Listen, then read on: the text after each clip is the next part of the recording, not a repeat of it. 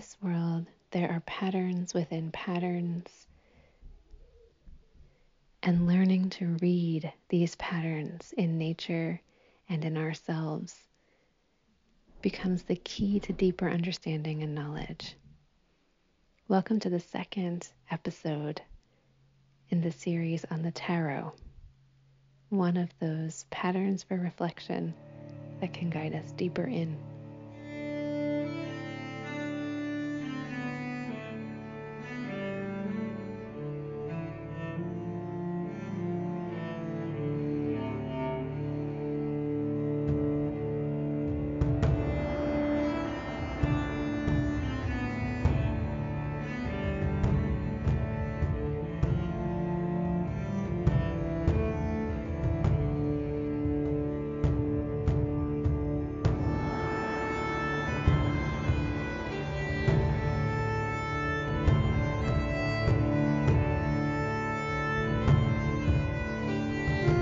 Welcome to the Plant Witch Podcast, where we enter together into the web of life in all of its many seen and unseen dimensions.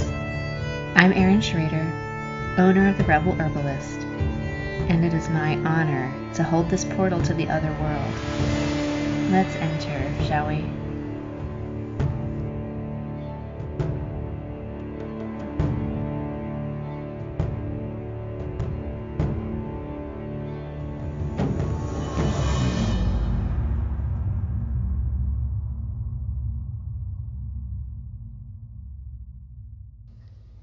Last week we started our series on the tarot.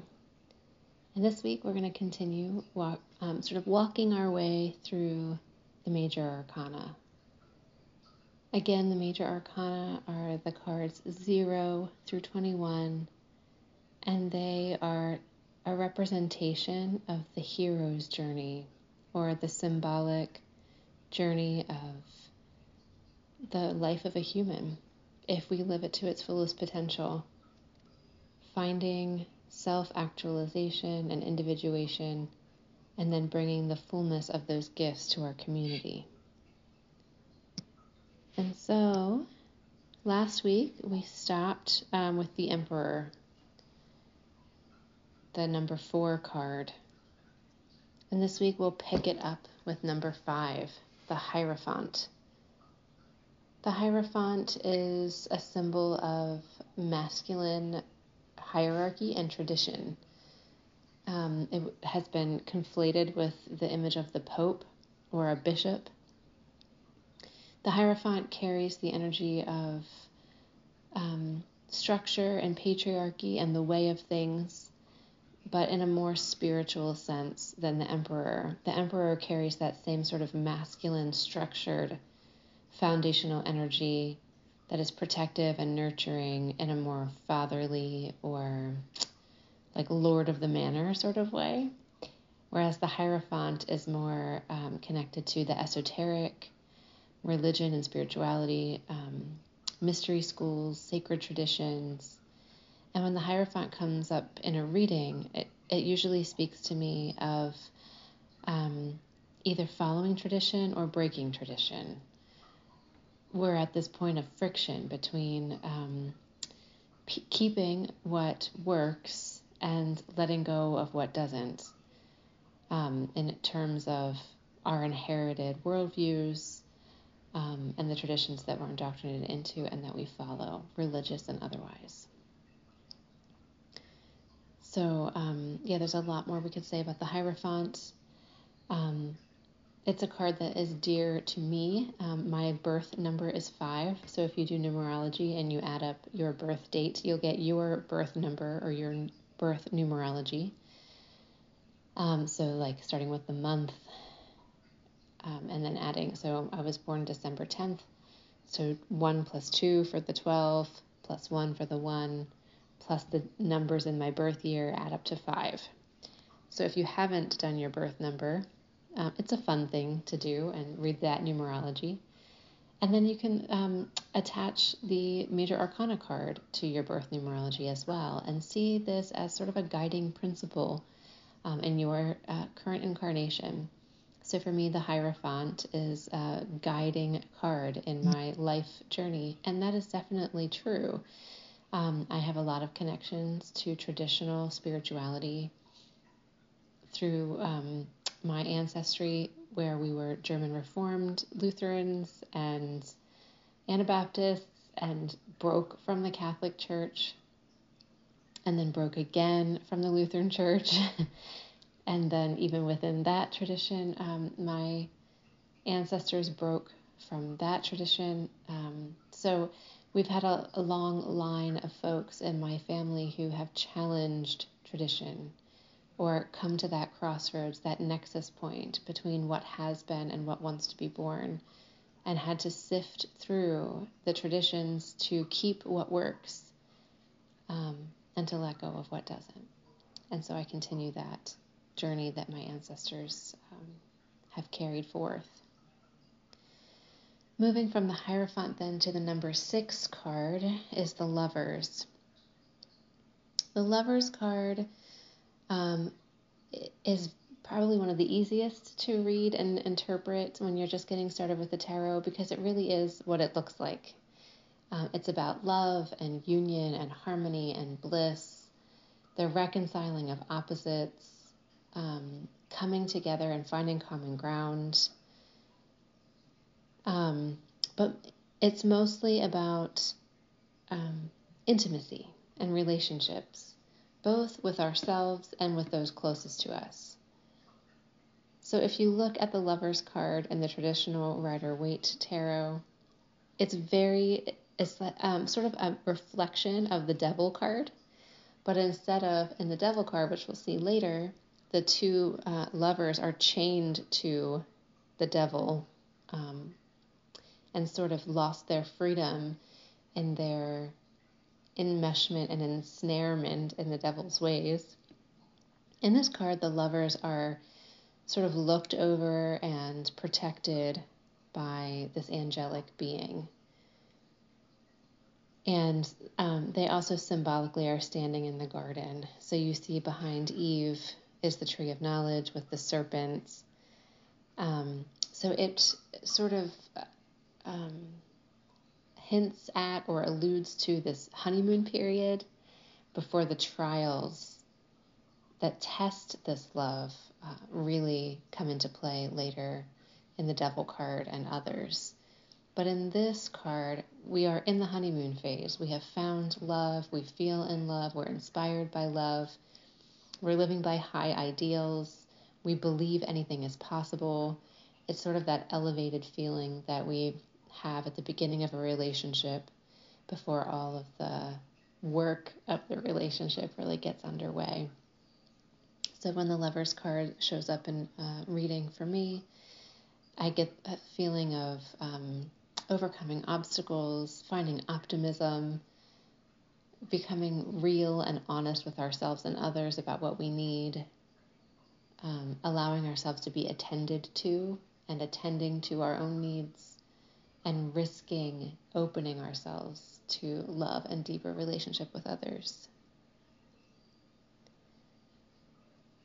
Next is the number 7 card, or the Chariot card. Again, if you have a tarot deck, I hugely encourage you to get that out and look at these cards as we talk about them. It really helps you to see and appreciate the symbolism and get into a deeper sense of relationship with the images on the tarot deck that you particularly work with. The Chariot card is another card that's really dear to my heart. There was a period of my life where I pulled the Chariot almost every time I did a reading for myself, and it was a chariot time in my life. So the charioteer is someone who is able to rein in the wild impulses. And this begins the work that the lovers encounter as they get deeper into their relationship.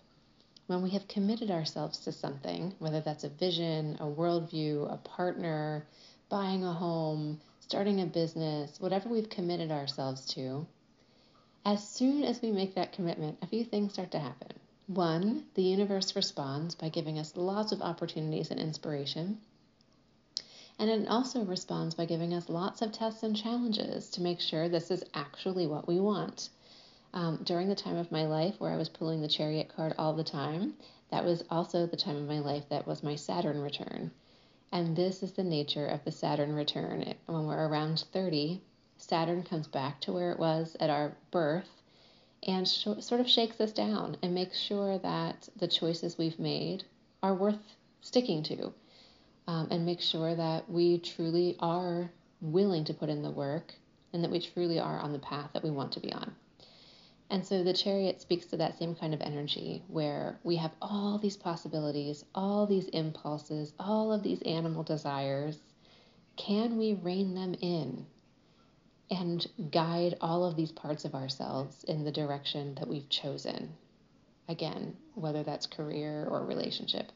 And those sorts of, if you're doing a reading for yourself or someone else, the context of what the Chariot is headed for or what it's reining in will be found in the surrounding cards, and you can get clarity by asking more questions and pulling more cards as well. And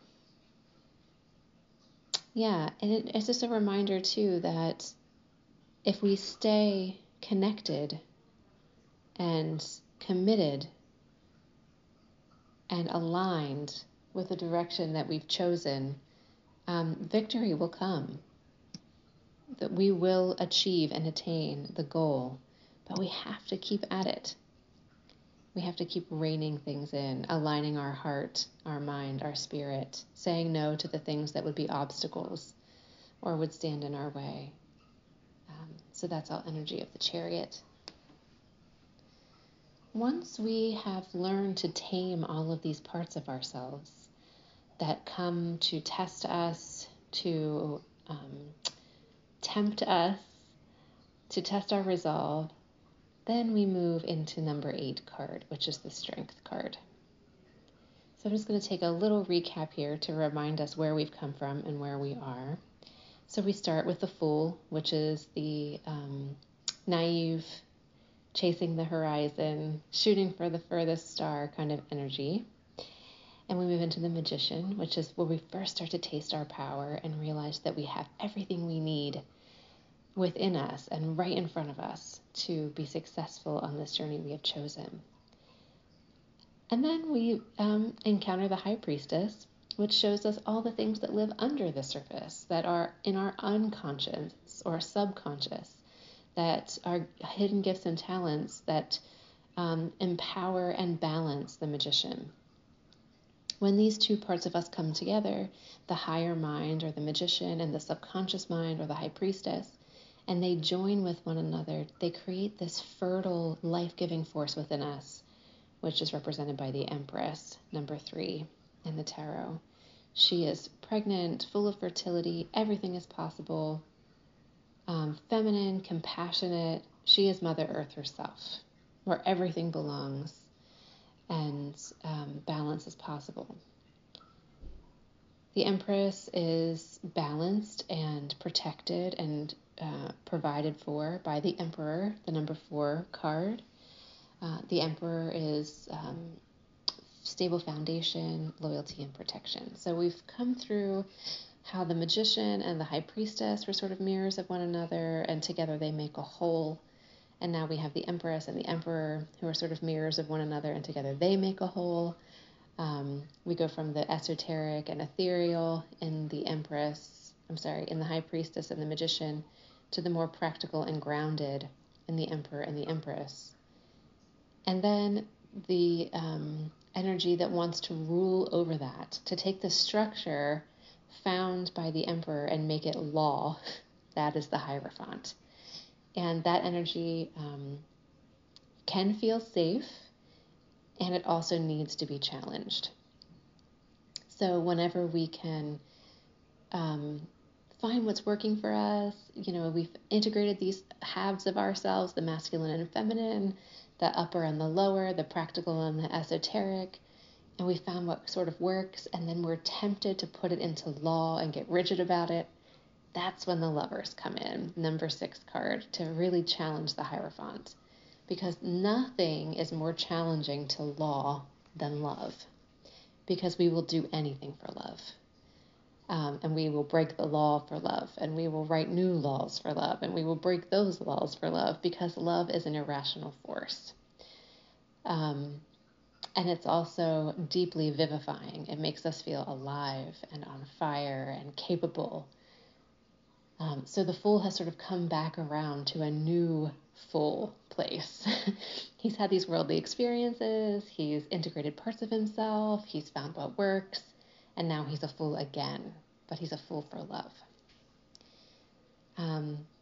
Once we come into that place of being a fool for love, then we encounter the Chariot, which is another point of integration, just like the magician and the high priestess and the emperor and the empress had to integrate the halves so we could move through those parts of ourselves to greater wholeness.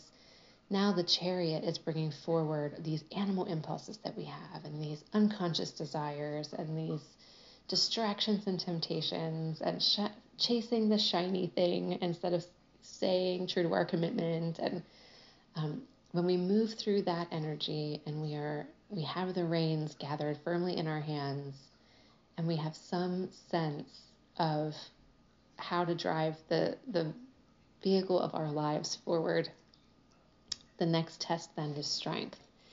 That is the number 8 card.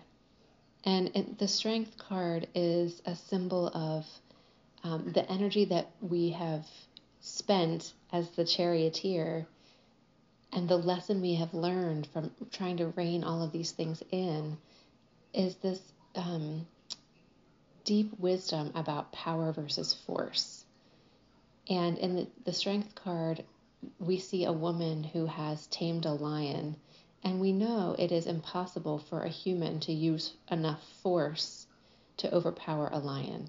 So there has to be another skill or another strategy here to create relationship with this creature who could easily kill the woman. And that is true strength, which is not force, but relationship. So this is sort of a higher octave of the Lover's card. Our love has been tested. We have had to choose again and again how to come back to relationship. And we've unlocked this true strength. The fortitude of our heart, our true and deep courage, our ability to withstand and be resilient and trust ourselves and trust those we love. This is true strength. It feels to me as though we as a species and as a sort of a evolved bipedal mammal on planet Earth are currently working out this major arcana card, the strength card. We are trying to discern the difference between force and strength, and real power and coercion. We really seem to be at that crossroad right now. I mean, we've moved through the previous major arcana cards in a lot of ways. The Chariot had really tested us the past few years. Are we committed to democracy? Are we committed to being humanitarian? Are we committed to civility and mercy? And if we truly are, which we say we are, now it's time to prove it by moving through the strength card and finding the true source of power within ourselves. And then we'll wrap up. The last card that we'll look at together today is the number 9 card, or the Hermit. So once we've found this power within us, this true power, the power to be in relationship, the power to trust and be vulnerable, true strength, then we move into the Hermit energy, the number 9 card, which is we have unlocked an incredible depth within ourselves in that in answering the initiation that the Lovers brought us. We've connected to our own hearts, we've connected to our principles and our values, and now we've tapped this like sort of inner chamber, and it wants to unload itself, it wants to unburden itself. This inner chamber is full and brimming with wisdom and insight and lessons and sort of these pressure-formed diamonds. And we must sort of turn from the outer world and go and encounter the treasures that are within us. And the hermit does that by removing himself or herself from the fray, sort of stepping back from the day-to-day and the mundane in order to gather a different perspective, a deeper perspective, a more real and true perspective. Coming into solitude and listening to what is now available to be learned from within ourselves is the energy of the hermit. And this energy calls to us quite often in modern day living, and the effort it takes to answer the call, to find the peace and solitude so that we could gather the gems that have compressed in the pressure within us, is a very countercultural thing to do. To unplug, stay off of social media, stay out of the mall or the local markets, and instead go and walk the trails of the forest or sit with your journal. It is extremely countercultural to turn off the noise and distractions and instead turn to the teacher within. That has been a big part of my initiation into magic and witchcraft, is finding the teacher within. There are many infinite teachers in the world. The plants are teachers, the soil is a teacher, the wind is a teacher, the animals are teachers, and there are human teachers. And within all of that, there is a teacher within us. And so learning to hear the voice of the teacher within is a really necessary step on the path to individuation. Because when we find the voice of the teacher within, then we have found the voice of discernment. And so that's almost like the next level after the charioteer has been challenged to pull the reins in and truly commit to the path ahead. The hermit then understands why. Why did I have to make that commitment? Why did I have to pick up the reins? It's sort of like the lessons. We live out the lessons in our bodies and in our lives, and then we have to digest them and integrate them and actually glean the wisdom from those experiences and understand what happened. And that's the energy of the hermit. So I hope you're enjoying this walk through the forest of the tarot. I'm really enjoying talking about it with you. These cards have been such a force of companionship and wisdom and guidance in my life for the past 25 years or so. And so I'm just so grateful to be able to share these deep friendships I've made with the cards with all of you who are interested. And if you're looking for a few more opportunities to get connected to something more in your spiritual life, or a deeper exploration of what it means to be human in these times, I have a few events coming up. Every Thursday night at 7 o'clock, I facilitate a free contemplative practice group. It's on Zoom, and you can find a link for that in my link fly on Instagram, and also in the show notes. And this Sunday, you can also join me for a group called Something More Spiritually, which also happens on Zoom, so you can join from anywhere. This group is co-facilitated by Ellen Diona. You may remember her from the episode on the fires of justice and sacred activism. And Ellen and I will lead you through practices that help you mine the depths and get in touch with these inner sources of strength and insight and wisdom that are available to you, and just waiting for you to claim them. Again, you can find information on that gathering as well in the show notes.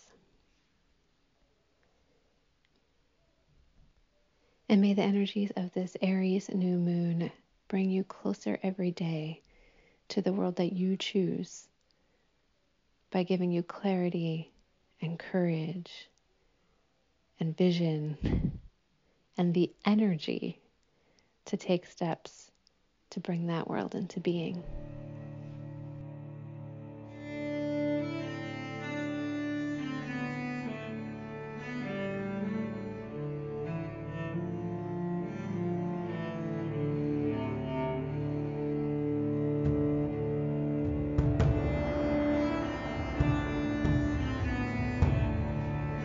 Thank you for joining me for the Plant Witch podcast. I'm your host, Erin Schrader. I'm an herbalist, a mother, a holistic nurse, and a practitioner of the ancient ways. You can connect with me between episodes at therebelherbalist.com or on Instagram and Facebook, The Rebel Herbalist.